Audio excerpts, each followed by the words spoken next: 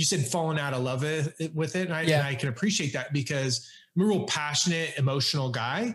Might have picked up on that. And so I was like dead set. I won't do anything unless I'm just passionate about it. And one of the things that was taught to me was like, you don't have to be passionate about the widgets you're making or just the output of the thing, but passionate about how you do it. What version of yourself do you bring to your work? How are you elevating the people around you? Are you leading? Is the room better when you walk in? So okay, we make widgets or I make Yetis or I make iPhones or who cares what it is? Yeah. And then your success there can feed your passion projects as a podcaster, as an artist, as a singer, a writer, whatever. So that's one of the little balancing tricks that I've found. 3, 2, 1. Hello, everyone, and welcome back to another episode of Feeding Curiosity. I'm your host, Eric Wenzel, as always. On today's episode, I am joined by Brian Sharp.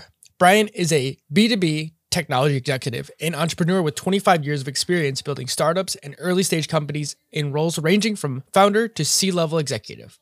Along the way, he has experienced great success and devastating loss and everything in between, but fortunate to have been mentored, supported, and loved and coached by some of the best and most talented humans in the world. Currently, he serves as the president for Safety Chain Software, a fast-growing SaaS startup in the manufacturing sector, as well as the president for a 501c3 nonprofit by his kids, the Tower of Niceness, that provides the niceness for those in need. When he's not working on building his own company and teams, you'll find him working on his passions to help others do the same through writing on his blog, Help and Hustle, as well as hosting his own podcast, High Performance Happiness, both of which are dedicated to helping leaders balance the art of building better companies and living better lives. He lives in Northern California and is advancing. He lives in Northern California with his amazingly supportive wife, with 2 energetic boys, an adorable daughter who runs the house. He's a diehard San Francisco sports fan and loves anything to do with board sports or water. So outside the office, you'll likely find him with his kids on a mountain bike and on a hike, paddling on a lake, or snowboarding down a mountain at their happy place, Lake Tahoe. 3, 2, 1. I had a really great time talking to Brian. He's incredibly open with not only his successes, but also his failures and how he's worked to improve his own life and understanding his own shortcomings. And I think we can take a lot of experiences from him. And Brian calls himself a builder, but then about 3/4 of the way through this conversation, he kind of changes it and says, in fact, he's a rebuilder. And I think if you're doing anything right, or if you're pushing yourself, rebuilding is just part of the process of building. And no matter how far you get, there will always be ways you can improve what you've already done. And at times, the only way to start over, or the only way to get better, is to start over. And I think Brian is a prime example of that. And as this conversation attests, is we could have gone for much longer than we did. And I'm looking forward to a round 2 or even appearing on his own podcast in the future. And so with that, everyone, please enjoy this conversation with Brian Sharp. Hello, everyone, and welcome back to another episode of Feeding Curiosity. On today's episode, we're joined by Brian Sharp. Hi, Brian. Hey, welcome. Thank you. Oh, wait, I'm welcoming myself. I'm glad to be here. How are you? I'm doing great. This is awesome. It's in weird times given COVID and all of that kind of stuff, but making the most of it by being able to leverage the power of Zoom in a more fun way than just being in normal work meetings. I know. I was just giving you a hard time. Like, it's fun to be on this side. So that's why I got to welcome you for once. I know, right? Welcome to your community. No, I'm excited to be here. Thank you for inviting me. I'm very humbled. Looking forward to the conversation. Yeah, me too. I've been seeing your work, specifically Help and Hustle is what I see most of the time. But if you can go ahead and explain what you do besides that to just start. Yeah, what do I feel like I got to explain that at home every night. Like, what do you do all day? So I think first and foremost, most important for me, husband. So I've been married to my beautiful bride here for 16 years. Wow. And we have 3 awesome kids. I've got 14, 12-year-old boys and a 9-year-old daughter. who runs the show, as she should. Follow anything I do on social media. She's my outdoor buddy. So I'm a big outdoor enthusiast, live in Northern California in the foothills going towards Tahoe outside Sacramento. Cool. Anything I can do on a board or a bike or water, I'm all for. So that's where I spend most of my time when I'm not building companies and teams. So on my other side of my life, that's what I've done for the last 25 years. I'm at that age now, Eric, where I have to do the math. But yeah, so I did it the other day. I was like, oh my gosh, I can now say 25 years. So 25 years I've been building businesses, small and medium size mostly, and spent the better half of the last decade in SaaS software space, where I serve as an executive and as president of a fast growing software company in the manufacturing space, and learning a lot and in the deep end of the pool right now, man, but it's fun and really grateful for the opportunities I've been afforded. So that's awesome. It's interesting to hear just the stories of people that have gotten into broadly entrepreneurship before it became what everyone sees it today as on social media. It's such a big buzzword with everything where it's, I'm an entrepreneur. I'm just curious, is what was it that drove you to it? Because it's not one of those things that there's really, I'm going to say a buzzword, a playbook for it, because everyone's journey is different. So you can take lessons from other people, but you can't really, once you get bit by it, you have your own journey to take and figure out. Yeah, I think for me, it's a little bit in the DNA. So my dad was a lifelong business owner. So I grew up in a world where I saw that. I also saw the bad, challenging side to it. Get into that if you want. Yeah, definitely. It's not puppy dogs and ice cream, man. It's hard. I remember before memes, right? There used to be this catchphrase around entrepreneurs that say, I started my own business so I didn't have to work 40 hours a week for someone else. Instead, I work 80 hours a week for myself. It's hard. It's not an easy path. You have to be wired for it. So part of that, I think, was being around it a little bit. I think part of it was just in my DNA. I'm a little bit of a hustler. So as a kid, I was always looking for an angle. So I was the kid who made the flyers to I had paper routes when I was 11, and back when we used to do paper routes. Look, I sound old again. I did everything you could to hustle. I did, I used to do yard work for neighbors, and then that kind of grew. And then I was a DJ when I was in 8th grade, and I DJ our own dances. And then I started, for those on the audience, I don't know if this really date myself, but I had an Amway business when I was 18 years old. Right. Wow. So I was doing that. So it was just in my DNA to try stuff. And you're right. I got hooked, and I had really supportive mom who was like, sure, do it, go for it. So I was allowed to test and fail and try all kinds of crazy stuff. That's so cool. It's such a different story. Even for myself, I never really thought I'd be the kind of person that would just do something crazy like this. And by this podcast and putting myself out there with just the internet in general and just cutting my teeth on things. And it's something that now it just feels so innate to who I am that I know I'm going to do something like this in some form, even if it's not in this name, but it's just the medium of being able to try and fail, putting everything on the table and say, let's just try and do something crazy. And even if I don't make money, then whatever. Value. And I think I don't know. I think that's one of the things, if that should be a litmus test for anything. So I think one early mentor of mine always said that your income will always be directly proportional to the size of problem you can solve.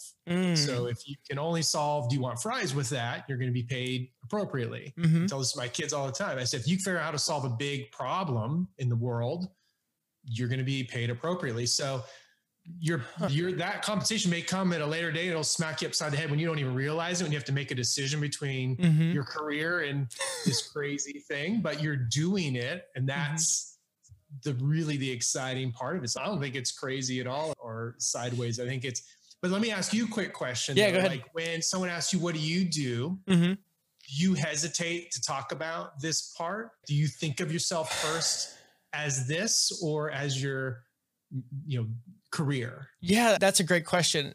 Honestly, I would say I would lean more on being I even gotten further from just saying podcaster or something like that. I would say I'm more of a thinker and something like that, where it's less to do about what it is that I'm doing than more of just what I appreciate. And that's playing with ideas and playing with the the tagline that I've taken out of this or extracted over the last few years because of the work with the different mindset principles. It's the blueprints to live better.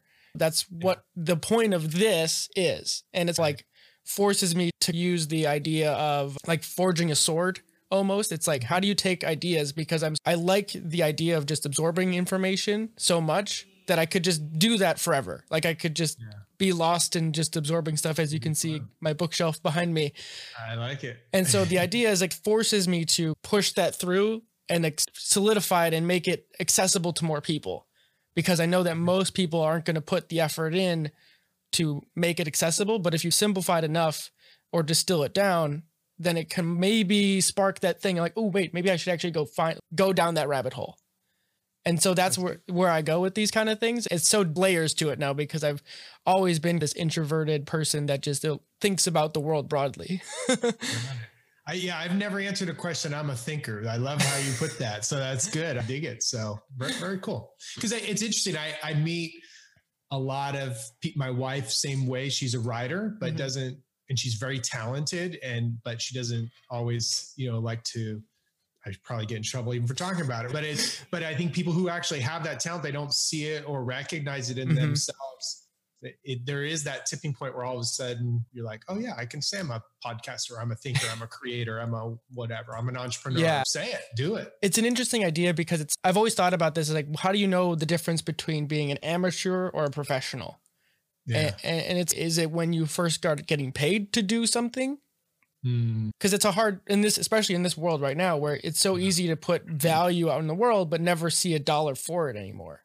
With the way the internet's monetized and you are subsidized basically by ad models. There's a lot of, can I cuss on here? Or is that a bad thing? Nope. There's a lot of shitty content out there though. So there's a lot of people making money that are not adding value. They're great marketers. Yes. I don't know. I think you can become a pro when it comes to your attention to the craft. That's the way I look at it. I think there's more people I'd take advice from that wouldn't consider themselves a pro, but they're really generating great content. What you're doing is a great example. Go grab 10 random podcasts and look at the value of the content. I think your attention to detail and the craft is what separates people.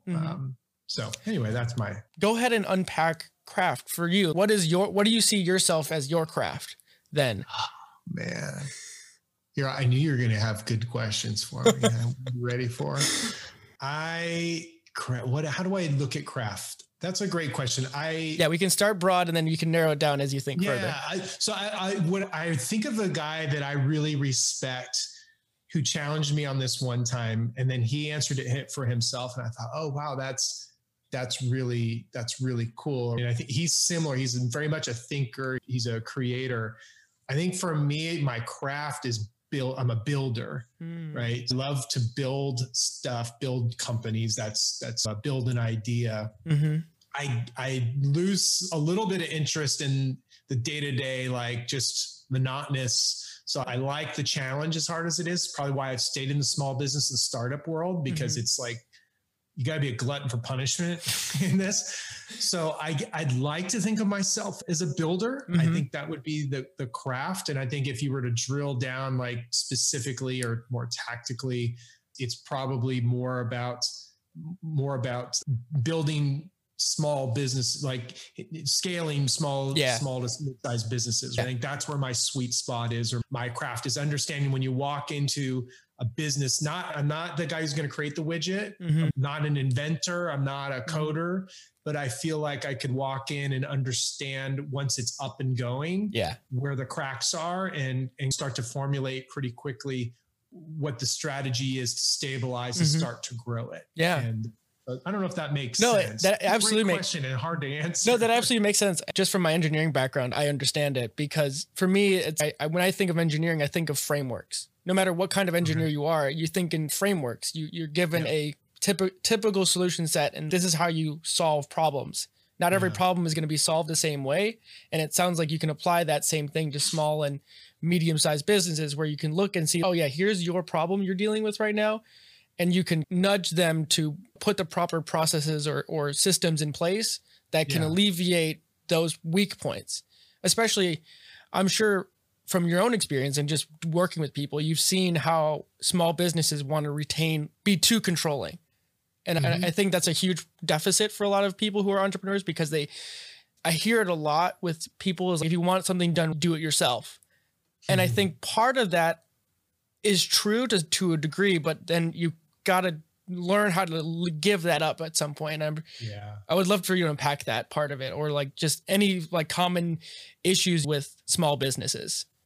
Yeah, it depends on the type you're talking about. If you're talking about the solopreneur or your more traditional entrepreneur that maybe they're a consultant, or maybe they've got a side hustle or do whatever. You're absolutely right. They combine themselves with the business. There's it gets so fuzzy and gray that there's no separation. And it is difficult to think beyond that. And I think the phrase that I've often used is, and I'll just add to that, I think one of the things from my background is watching my father built a very successful company, but paid the price, right? Because he was the company. Yeah. And so I think one of my learnings was understanding I want to build stuff that's bigger than me, that doesn't require me. And I've done that in some ways. I have failed miserably at that in other ways. It's easy to say, harder to execute. I know you're big on books. I think one of the best books in this space is by Michael Gerber called E-Myth Concept, right? Of how do you actually scale a business, and it's got to go beyond you. So phrase I've used when I've done some consulting, or even I just joked recently, I hired a VP of marketing. I came into this last company at the VP of marketing level and have taken over as president. I ran both roles for a while. And I hired a new VP of marketing who's way better than me earlier this year. So I've been telling everybody, I'm so excited I got fired. So my goal is to build the systems and the processes enough to fire myself into the next role. And so I think that's, if you can think about that framework for a business, I think that's the slippery slope when you're not thinking about trying to build towards that. And you're just like, there's a limiting factor on how much you can do. And that is a formula for burnout. Yeah, for sure. Definitely. That's really interesting. I really like that idea of firing yourself. I've heard it said in similar ways of find your replacement or create your replacement. Yeah. And it's not something that most of us think about. And I think it maybe is part of an older generation, because I still deal with this in my day job, where people are less than forthcoming with providing information to especially younger people, being me being that younger person most of the time. They don't want to provide too much information to you because they feel like if they give away whatever it is that they do well, then they won't be valued down the line. Oh, wow. And that's like an older mentality. It's like from 2, maybe 3 generations ago, because these people are, some of them are about my parents' age. So it's much older mentality that I'm just not used to in general, because my idea is that if you want someone to succeed, I would love to go find that older person and just listen to everything they've experienced, kind of like the reason of this podcast, because you get to learn so much outside of the systems inside of the business, but you learn how they've solved problems. And then you can wrap them into your own thing, so that when you see a problem come up that doesn't fit the handbook, all of a sudden you have something to lean on. And I think most of us, especially too, I think younger people downplay that too, that trapped knowledge that doesn't get written in books and doesn't translate via email or whatever formats. It's just trapped inside their brain, and they'd never get a chance to tell anybody. Yeah, it's hard. And I don't even know, I hadn't thought about it as a generational thing. I guess I could see that happening, particularly in engineering, but I think it's a leadership thing, right? If you're the smartest person in the room, or you're not building someone to be a better leader and builder or whatever it is than you are, that's your job, right? You should always, I think the further up you go in an organization, you let go more and more of that. It's less about you the higher you go. Yeah. And I think if you look at the most successful CEOs, people I really admire as leaders, I'm like, how do they do that? I would want everyone to know all the things I just accomplished. Like, that ego is still there, but to be successful, you've got to eject all of that stuff. Yeah, I can see how people still struggle with that, but I don't know if it's generational as much as it's just being a great leader and cultivating that culture where they know their job's not at stake if you go make Eric better than you were. In fact, now you're more valuable, because go do that to the next 3 Erics. And that's great. We want that DNA going. So. Yeah. I've always been like kind of person who, how do you make things better for the people coming up. I started doing this because, not inadvertently, but because I worked through school. So I was an engineer, I was a technician and in school at the same time. And so I had this really interesting interplay where I got to see how students reacted in a learning environment, but didn't have the actual lab component of actually working at an engineering lab. We do third-party testing. So I was basically, even though I wasn't really doing stuff that was applied to my, like in school as much, like it didn't translate, but it was the mindset that translated. The attention to detail, the problem solving, the able to communicate things in a concise way so that customers knew how things passed or failed, and then helping them work through problems. And so I got this ability to see how students react, and they would over focus on the wrong things, looking at like these minute details that don't do anything. They help you pass a test or an exam, but they don't translate to engineering skill or to even just dealing with a customer at the end of the day. It's communicating is so important in general, like not just to peers, but to the person who's going to want that information that may not even be an engineer at the end of the day too. So there's all these embedded skills that I just saw that I was just like, man, the education system is lacking in both respects, right? Like how businesses teach incoming workers, and then how the school system teaches those who are going to work in that field. And so it's like these interlocking things. It's like the gears aren't meshing properly, right? Yeah, don't downplay the importance of communicating. I don't think it's overrated or overplayed or overstated.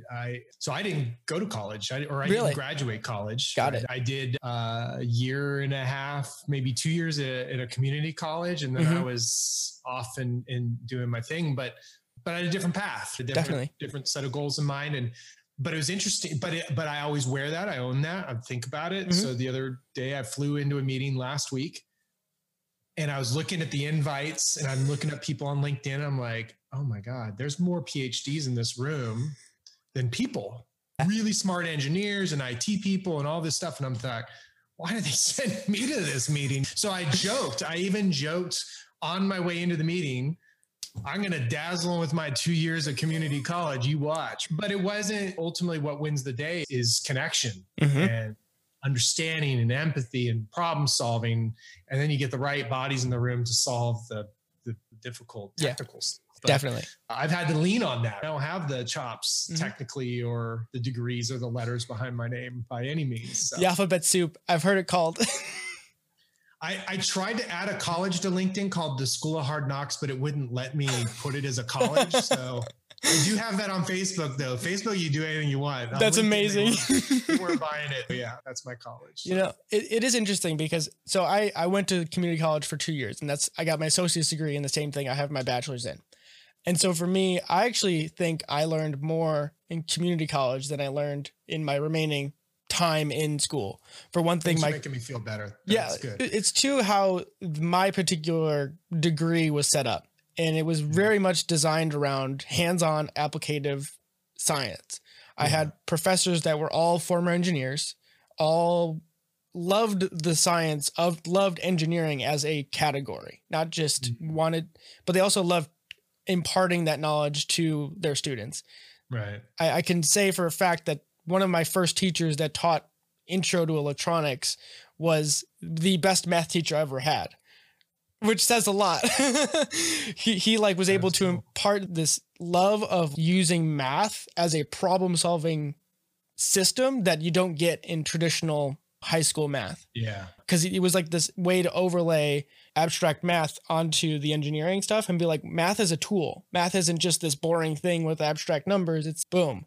And so let me go get my kids so they can hear this. This is really good.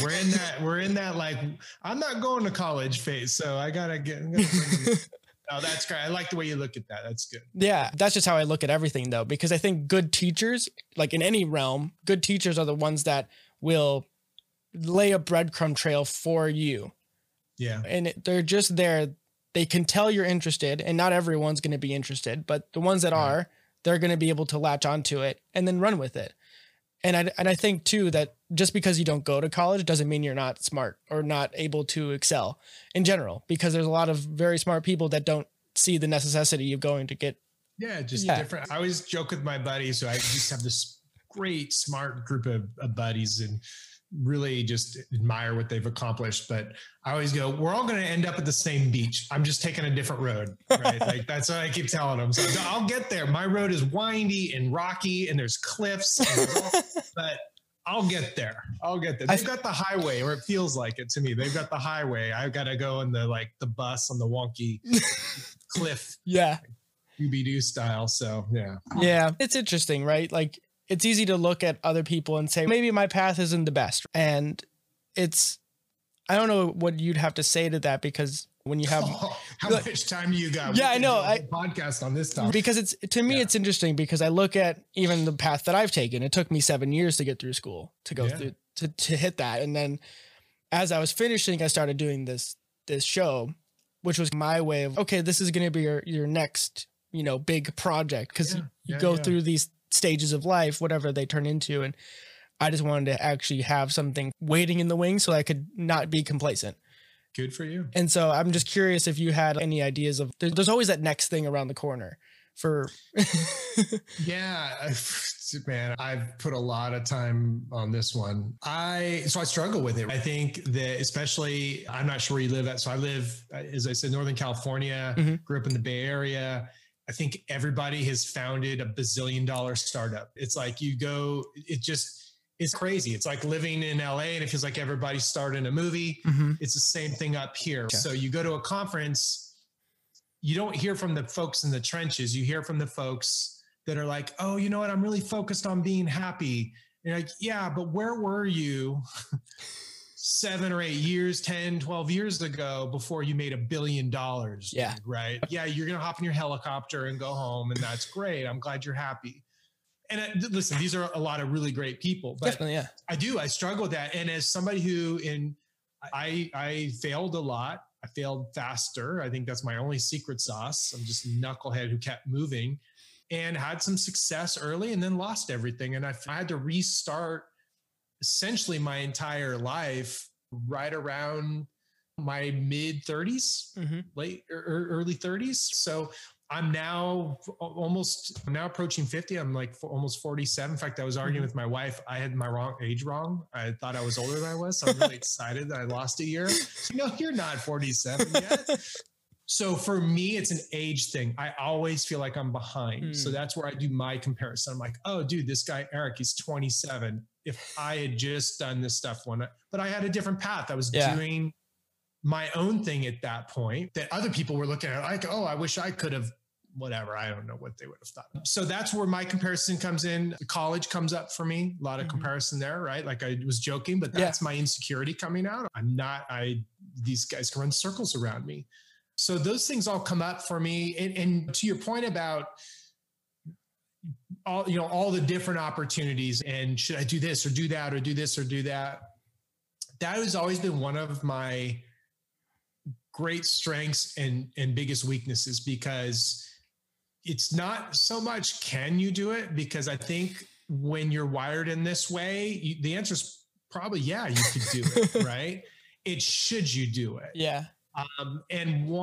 As I made some really important decisions about 10 years ago, I reset by asking I've created this personal board, right? They don't know they're on it, but they're on my personal board. And I have about 6 people I call for any major decision, because I know they'll call me on my bullshit. I know they'll challenge me. They won't tell me what I want to hear. I've got to pitch my case to them. And one of the best pieces of advice applies what you just said is he said, you've done a lot of things through the years and you've figured out a way to grind through. But what if you threw all your weight behind one thing? All of it. You ate, slept, bled, breathed. Everything is about this one thing. Yeah. And then go do the next thing. Right. Yeah. And there's a lot of truth in that. So I think when you can pick something and really throw all that weight behind it, there's a lot of value in there. When you're entrepreneurial, you get the itch. So you got to figure out how to balance something that feeds your soul, but still get after that one thing. Covered a lot of ground there. I hope that makes sense. So part of that was like, where do I compare? But a part of that is, that second half of where do I go? That frantic, idea of entrepreneurs. So it's really interesting to me because I'm definitely in that same category to some degree, where I'm much more likely to be constantly doing something or at the very least multitasking to some degree or another, which is a gift and a curse, right? We'll get into this later because I want to ask you about focusing and meditation possibly, but things like that. But the other thing that struck me there was the idea that being able to lock in and say, this is what I'm focusing on for this amount of time. And what it sounds like to me is something longer term than maybe not just like a 3-month project, but maybe a couple years worth of your time is going to be sunk into this thing. And that's the only thing you're going to be trying. And I think for some people, or most people, honestly, have a hard time thinking in longer timescales. Yeah, and so that's changed like, for sure. Like, how do you keep that same level of focus or maybe even determination and probably discipline at the end of the day to stick with something for a long period of time, especially after you've, in quotes, fallen out of love with it? Yeah. It's hard if you've fallen out of love with it. I think that's a little bit of a different topic. I'll steal from a couple of people. I think Tony Robbins talks about burning the boats. So that's one way. You just eliminate all other options, right? You go all in. So you say no, you cut off, you stop anything else, and you do that. Another way I've heard it described, and you may have even heard this podcast, but it was Hugh Jackman, the actor, who I stumbled on this interview and I'm like, this dude is amazing. And so he talked about making a contract with yourself, right? When he was going to go to LA and he started off I think in musicals, and he gave, I forget what the timeline was, but it was like, I don't know, it was 3 or 5 years. Like, I'm going to do this for this period of time. And if I'm not there, okay, I'm good. And you remove some of the weight from that, right? Yeah. And you just go, because that's where you start. When you start pressing, if you follow sports at all, when you see an athlete press or a batter grip or a passer float their elbow, when you start pressing, that's when you start making mistakes. And entrepreneurs do that because you get forced into, ooh, I need the next client. I need the next gig. I need the next billing. And you start making bad mistakes chasing money.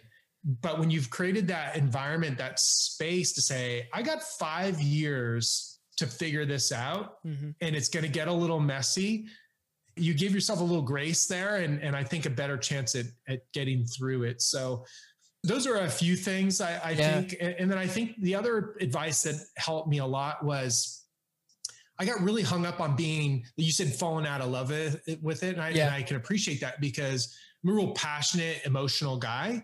Might have picked up on that. And so I was like dead set. I won't do anything unless I'm just passionate about it. And one of the things that was taught to me was like, you don't have to be passionate about the widgets you're making or just the output of the thing, but passionate about how you do it. What version of yourself do you bring to your work? How are you elevating the people around you? Are you leading? Is the room better when you walk in? So okay, we make widgets, or I make Yetis, or I make iPhones, or who cares what it is? Yeah. And then your success there can feed your passion projects as a podcaster, as an artist, as a singer, a writer, whatever. So that's one of the little balancing tricks that I've found. And I could share another fun one later too, that a friend gave me. It was pretty good. But that's really interesting. I really like that. Just to back up too with the Hugh Jackman part of it is I grew up watching Hugh Jackman through his tenure as Wolverine. And so to have a podcast then where he lays out his story, which is going back to what you were saying about comparing yourself to other people who are successful or now successful. Yeah. And one of the things that I've always found interesting being engineering and technology focused that I am, we look up to these people like Elon Musk, Jeff Bezos, and Zuckerbergs of the world. But when I first started thinking about these things and really getting into this entrepreneurial category, which I still didn't consider myself when I was in my early 20s, I was just, these are fun stories to just mythical people. I just thought of them as like, they were 20 something at one point in their lives, and they had no idea whatever they were creating was going to actually turn into what it is now. And they were going to be this huge notoriety figures. Yeah. And so whenever I think about those kind of things, it's like everyone was just going along and doing what they thought was right for themselves. And so whether or not you become the next Elon Musk is neither here nor there, because nobody really knows what's going to happen, you know? And it just makes it interesting for me to hear stories though of Hugh Jackman, because they just have this authenticity about them that it shows why they are at the status that they're at, because it's like who they are behind the scenes is more entertaining than who they portray themselves to be on the screen in some ways, which is really who they are, but also how they got there. I think we see the highlight reel. We see the very last piece, the thin slice. That thin slice. And it's easy to forget that for sure. They're just people too at the end of the day. All of us, right? In social media too. Big challenge with that there. Oh, yeah. Seeing highlight reels for everybody. So definitely.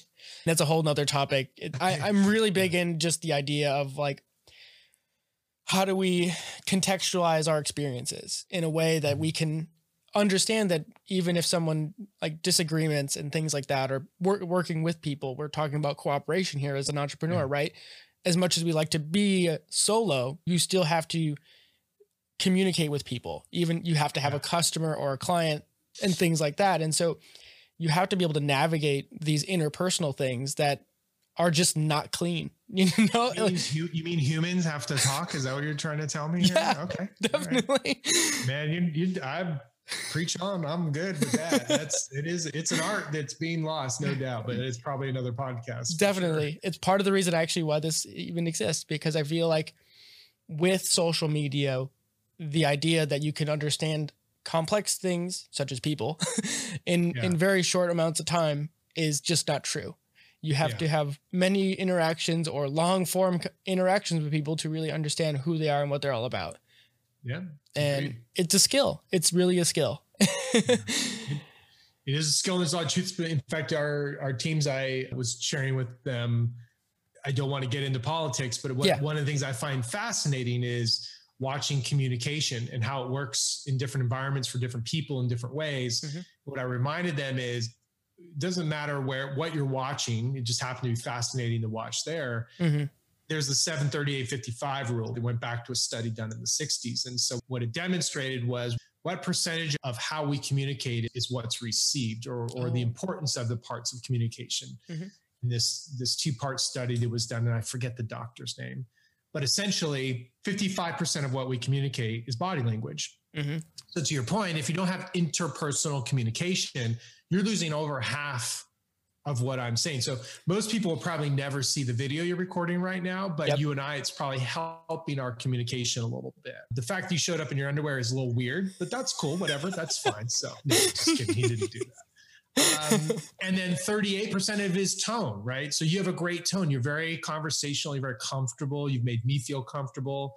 But if we were just writing this back and forth, 7% of what we communicate are the words. Mm-hmm. So if you think about that, we wonder why my kids and I, or when we text each other or we're emailing or on social media, we're getting 7% of what we're trying to get across. That's why we need emojis and all this other crap. Yep. Because the words aren't enough, but a smiley face or a rocket ship or whatever is not enough either. You need the tone. So that contextualizing you talk about is a real thing, and it is a real skill that you've got to work on for sure. Sorry, I nerd out on that. No, I love that, honestly. And I probably read that study somewhere before. Too many things to remember at this point. And I do find that interesting because I've been using Zoom to do these, but I make a point to use my camera more often now, even though I don't use the recordings as often for posting this. Sure. But I do find it does aid in these conversations, not only just for more natural conversation, like where you can go back and forth, detecting when someone's done with their sentence and things like that. And it's really interesting for me too, just because I just think about in this scenario that we're all stuck behind screens more often than we've ever been before. Granted, it was going that way, but now it's like these little things that you can do to help bridge that gap help at least alleviate some of those limitations, which is we're conducting this experiment on mass scale right now. And in 10 years from now, we'll figure out more, but yeah, we will. We will. There'll be all kinds of new terms and acronyms and exactly. And who knows what else. Fancy studies will be done with people with alphabet soup after their name. That's right. Someone will spend $10 million on a study to tell you being on the screen helps. Right? Yeah, exactly. And I don't know, like that's really where a lot of this stuff goes for me is this, how do we, rather than having to do all of the studies that are expensive and things, it's how do you take the things from people's lives, such as yourself, and say, here's what seems to be working for me. You don't have to take it at face value, but it might sound like something you're dealing with just enough in your life, and you can run with it. Yeah. And it's super. A friend of mine always talks about it like a buffet. I'm going to lay it all out. Take what works for you. Yep. Just walk down the line and grab the. That's a good one. That's a really good one. I like that. I haven't thought about it that way before, but that's a good idea. There you go. It's interesting for me. And it sounds like you're as much a student as I am with all of these things, just being able to listen to people at the very least. And how do you either have like mentors in your life? You've already mentioned a couple like groups of people that that have influenced you, but is there a process or people that you remember that really impacted your life that helped you push your path and just being open to suggestion, I guess, maybe? I don't know what the correct word that I'm searching for here is, but you have this ability to be a beginner, it seems, or just more open to that. So I'm glad I fooled you. That's good. Because I was terrible at that for most of my life. I would ask for advice and then I'd go do what I was going to do anyway. Because if you agreed, then I validated. And if you disagreed, I'd show you were wrong. I was just that hard-headed. So it took a lot of pain and a lot of failure and a lot of harder roads than they needed to be to go, okay, I do need to be a student. I do need to be willing to learn and receive differently, not just outwork everybody and prove everybody wrong and have a chip on my shoulder all the time. It served me well in some ways. It helped me have some early success, but it made things a lot harder than it needed to be. Did you enjoy being like It helped me there for sure. Probably my best mentor is my wife. Like, she decodes me very quickly and knows how to reach me quickly.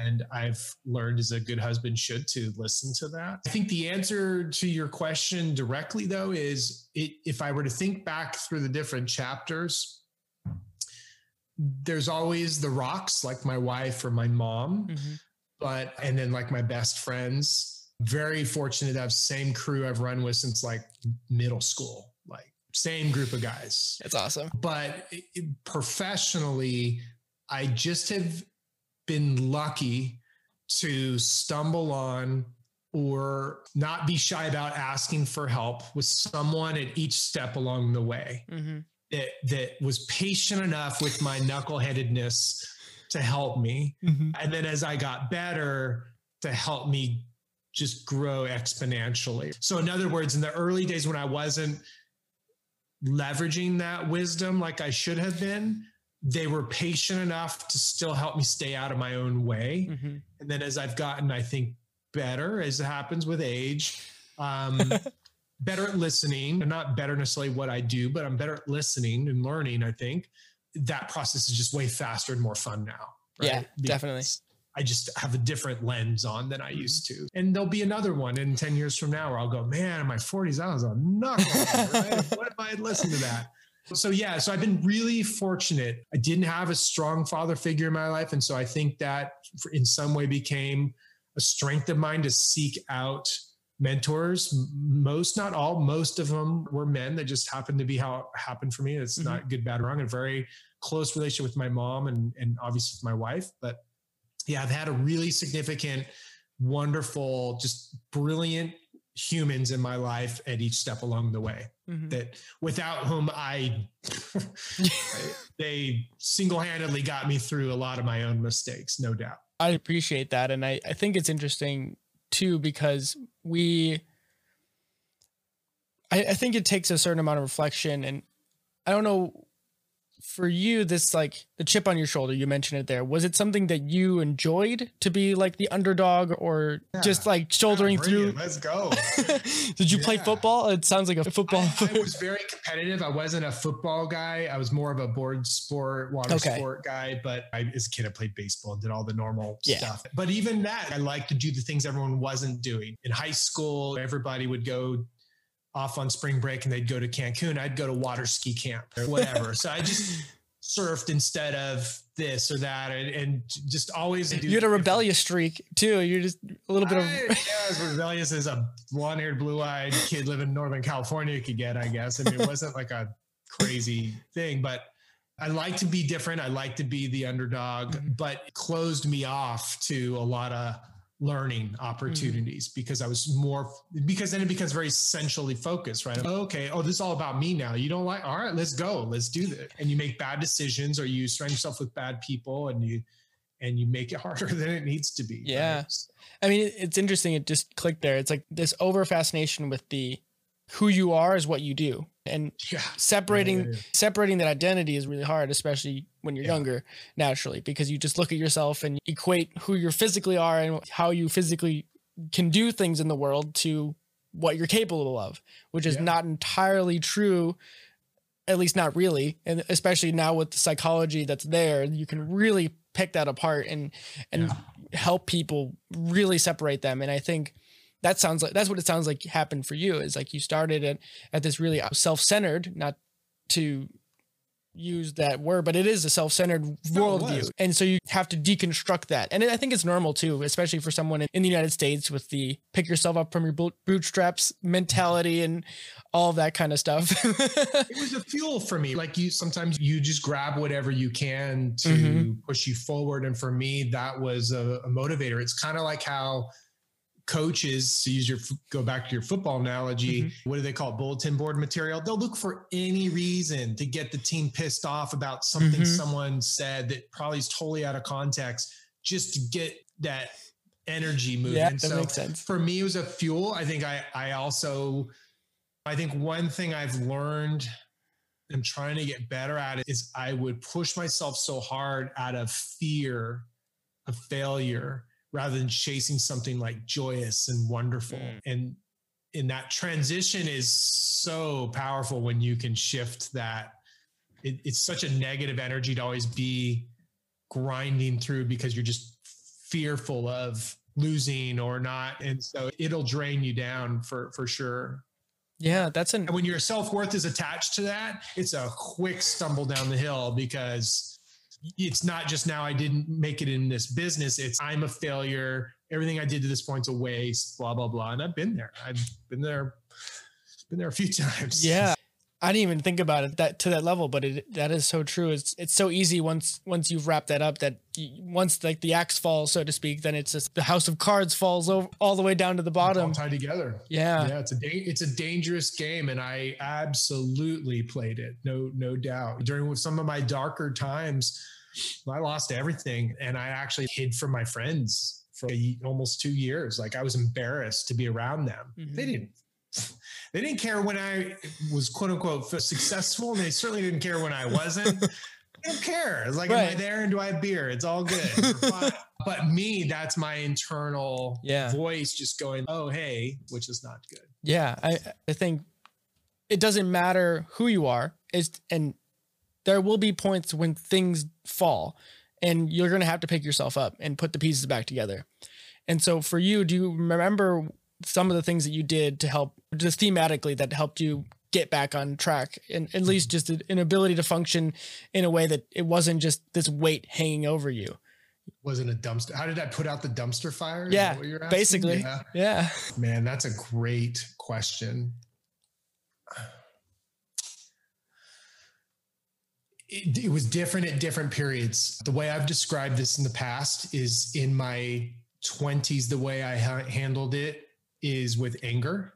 So I just got mad and I was quite successful building stuff mad, but I was not a fun person to be around.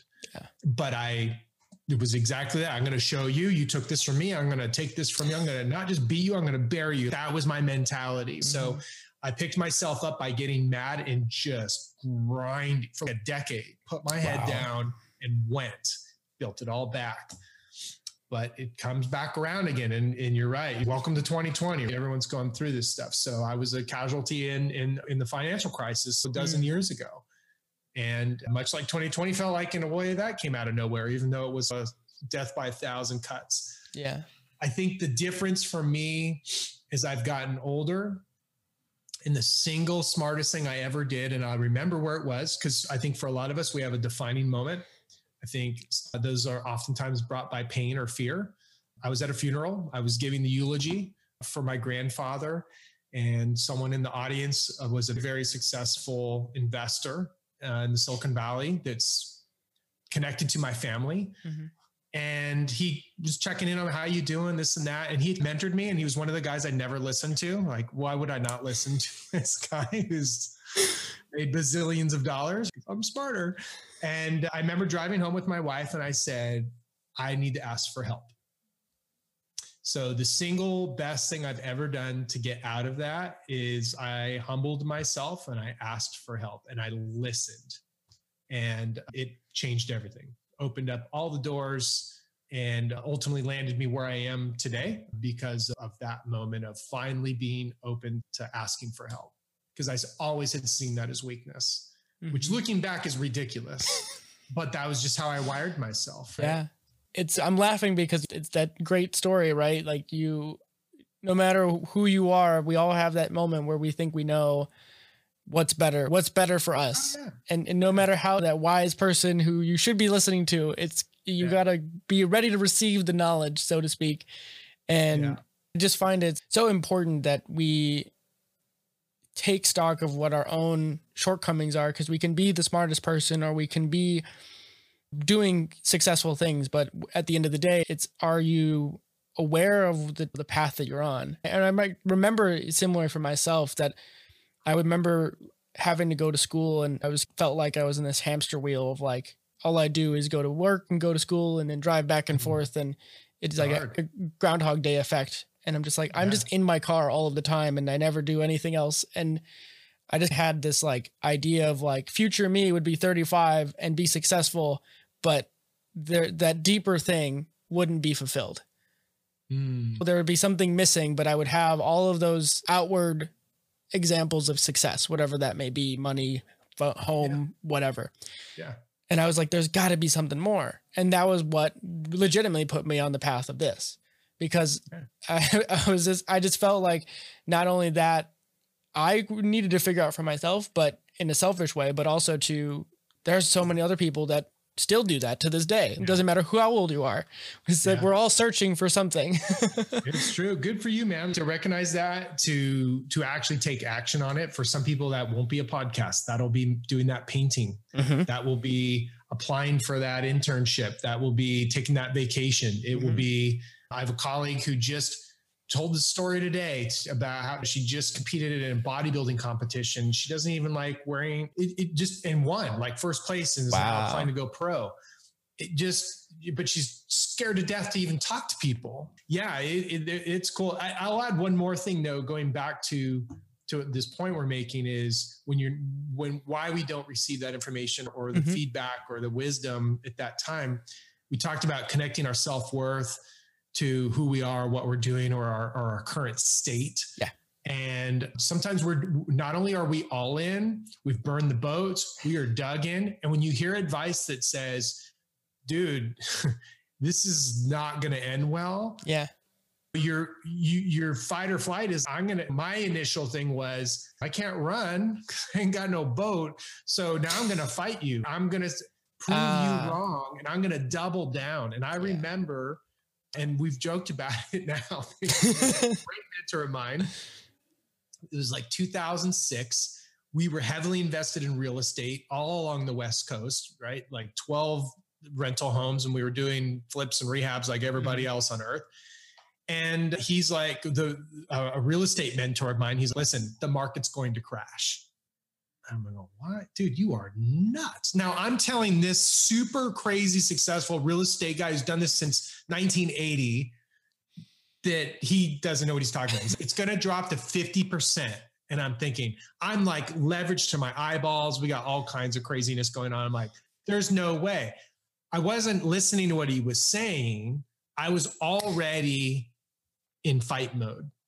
And we argued that day and didn't talk for 2 years. Wow. Because you know why?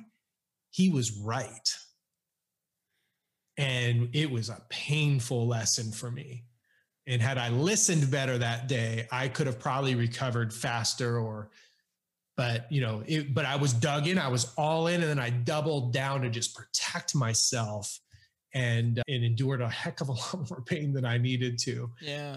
But we've hugged and made up. You have this great capacity to at some point rebuild and at least come back. Maybe I'm not a builder, I'm a rebuilder. So the title of your podcast for this one could be like, "Don't do this." That should be the title of this episode. I've made a lot of mistakes. I'm lucky that I've had the fortitude to jack things up and at least I've been lucky enough to keep going forward. I am grateful for that. But I would, there's better ways, I guess is what I'm hoping people get out of this crazy story. I think this is a lot of people's lives. Everything I think has this peaks and valleys, so to speak, and everyone's speed bumps are different sizes, but they're still speed bumps. And it's big to you. Yeah, it's even if it's the biggest thing you've ever dealt with. I like to think of stress as like a threshold, like a high water mark. And you can't compare my stress to your stress because who knows what your limit's been. Because if you're someone who's served in active combat, your threshold is through the roof versus someone who's never been in an active combat situation. And maybe the worst thing you've dealt with is a yelling customer, whatever that might be. And so your reaction to it is still could be the same type of reaction on magnitude. And so I think it's really important because I think it gives a lot to people to think about. And at the very least, just being willing to humble yourself and putting the ego at bay. I'm reminded of Ryan Holiday's book, "The Ego is the Enemy."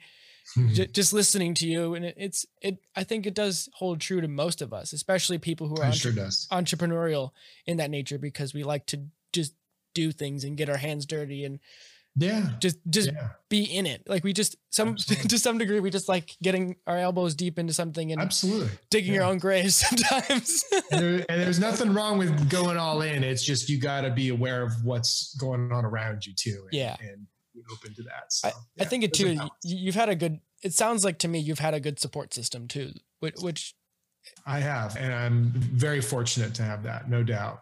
Yeah. Because I think that's really important, is just having people that are on your side. Like you said, is even though you hid yourself, you had friends of yours that would be in your corner regardless.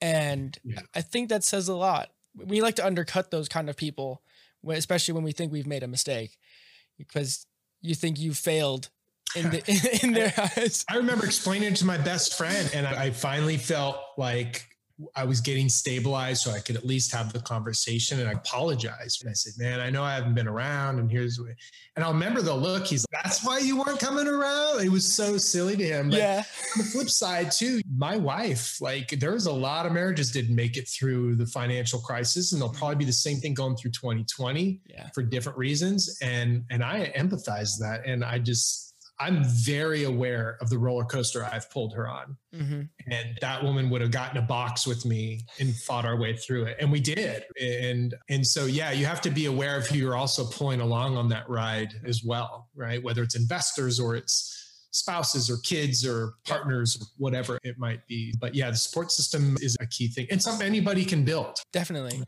It's interesting to me. And I cannot believe this, but we're already over an hour. It's crazy. I know. I don't want to make this your enduro episode. No, it's totally good. Everyone's going to look at the title. "Don't do this. It's going to be your best episode ever." Like most traffic. They're like, "What shouldn't I do?" Right. Exactly. This could go on for many hours at this point because let's not do that to them. I know there will always be room for a round two in a later date, but I'd love to come back. It'll be fun. This has been really enjoyable for me. Just a couple more questions to wrap up. Sure. And one of my favorite ones to ask is, you've already mentioned a couple books, but do you have any books that you've either gifted to other people or just have impacted you greatly that maybe you reference regularly or not? It could be nonfiction or fiction. Yeah, I like to reference books just to sound smart, but I'm not much of a reader. So true fact, like I've never read a nonfiction book. Wow. Like outside of school. My wife gives me a hard time about, or I'm sorry, a fiction book. Sorry. Gotcha. I only do nonfiction. Sorry. Yeah. So my wife gives me a total hard time about that. Like, how do you not do something fun? I don't know. I'm also much more of a listener. But I'm one of those guys who counts listening to a book as reading a book, just so I'm being fully transparent here. Okay. Most gifted book, The Art of Happiness, written by the Dalai Lama and Dr. Howard Cutler. That was a great one. That was at a low point, And it was the first time someone it was awesome. It was like the Dalai Lama going just super philosophical and just, he's so beautiful with his language around kindness and self-awareness. And then you have this psychologist going, okay, but here's what happens on Monday morning when you're in traffic and you're pissed off. I'm like, this is so good, right? Because you would typically read one or the other. It was the first book that really blended that approach. I loved. That's a big one. The best one I've read recently was the Algebra of Happiness. Oh. And that was Scott Galloway. Okay. And that, again, for a slightly different reason, that again, about happiness, which is something I study a lot as I try and get better and pursue that myself. But he took a very practical approach to it. And you could probably do the math to figure out how many more times you will see your parents. Yep. Or that you'll get to get on an airplane or do, it was an eye-opening thing to go, whoa, so he had a really unique take on it. That one was really impactful. So those would be probably two that come to mind right away. Yeah, those sound awesome. I really like especially the Dalai Lama one, to mesh the two together. I think that's it was great. Yeah. It sounds really fascinating. It was a good book. And then this is a question I like to ask. Initially, this was because most people that listen to this are about my age group in their early 20s or so, but now I've changed it a little bit. But it's any advice you would have to either a young person just entering the working world, or to now someone in 2020 that now finds themselves in a situation that they have to adapt and switch gears possibly. Yeah. The pivot. Yeah. Oh man. First, I am very careful about giving advice. So I think I always like to preface this with, this is more from my experience than it is advice. Mm-hmm. And also, if you are that person it's the same pressure a student feels, but it's more real when you have a mortgage and kids and in this persona maybe you've attached to. So if you're going through that, man, I empathize and I've been there. My first thing I'd say is you're going to be all right. Like that you are, and you have to start there because it's scary shit to go, as I did, from a 4,000 square foot house in a Porsche to living in your in-laws' basement with no job and no money. And being millions of dollars in debt. It's a humbling experience. It'll scare the shit out of you, quite frankly. So you have to know it's going to be all right. You got to start with that baseline for those. And remember, pivots happen every day. And the innovators are the ones winning right now. I have some very close friends that opened up a restaurant this year. And they're going to be all right, but it's going to be a different path than they anticipated. They've done this for 40 years. They know how to do it, but it's different. I thought, so going back to the general question, I wanted to address that because that's very personal and emotional for me, because that's a tough spot to be in. I think for students, don't be in a hurry and don't be afraid to fail. Give more than you take and listen more than you talk. And don't compromise on two things: love or happiness. Don't compromise. If you're doing your litmus test, you're doing your Ben Franklin, and you're trying to figure out the job, you're like, this manager is an asshole, but the pay's really good. I'll tell you how the story ends. You will not stay, right? And because you'll want the next big thing. So my experience finds that you don't have to compromise. That doesn't mean you shouldn't be worth that dollar amount or do the job you love. Just go find the right fit. Mm-hmm. So don't compromise on happiness. Don't compromise on love. Those would be my 3 parting gifts. I love that. It's so good. And then just a caveat, the first part of that too, I really appreciate you vocalizing that. I haven't had anyone who's shared that part of it before. And I think it's a really important thing to say. And I think more people need to hear it. I don't know how many people hear right now. Yeah. Hear people say that I'm rooting for you at the very least. 100%, man. And not only am I rooting for you, but that their story is what will be on here in a year or two. That's the story that's going to be told. That's going to be the Phoenix story, the people who came through and you were what? You lost this. There's industries that are gone that will never be the same and never be back. Yeah. But there'll be industries that will be born. Who would have thought the restaurant down the street would deliver stuff to my house and I wouldn't even have to talk to them 2 years ago? It's crazy, but it's scary and it's very real. And in a world where it's already hard to keep your shit together, when that stuff folds on top, you just got to start baseline and be like, dude, you're not alone. You didn't do anything wrong and you're going to be all right. And now let's go to work, ask for help, reach out, and you start doing through some of the things you've been talking about. So. Yeah, I love it, honestly. And your mindset and just your ability to empathize with people is amazing. And I can see why what you do and how you're able to communicate with people to help build businesses comes through. And even in this conversation, it really goes to show just the being a leader to some degree, which is a skill in its own. And I just really appreciate it, honestly, just the candid nature of this entire conversation, because it's like the gas was hit and it didn't even let up this whole time. It's all good. You got to create that environment. I appreciate it. And I want to say you read that script just perfect, just the way I wrote it for you to say that. So that was perfect. So, no, man, it's all good. We just got to be good to each other. And I'm grateful for you.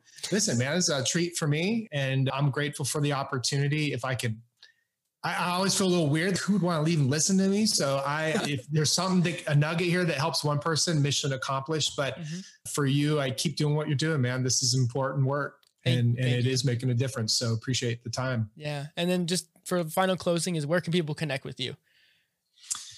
Yeah, I've always wanted to be asked that question. It's so exciting now. I feel like I should have my I'd like to thank the Academy.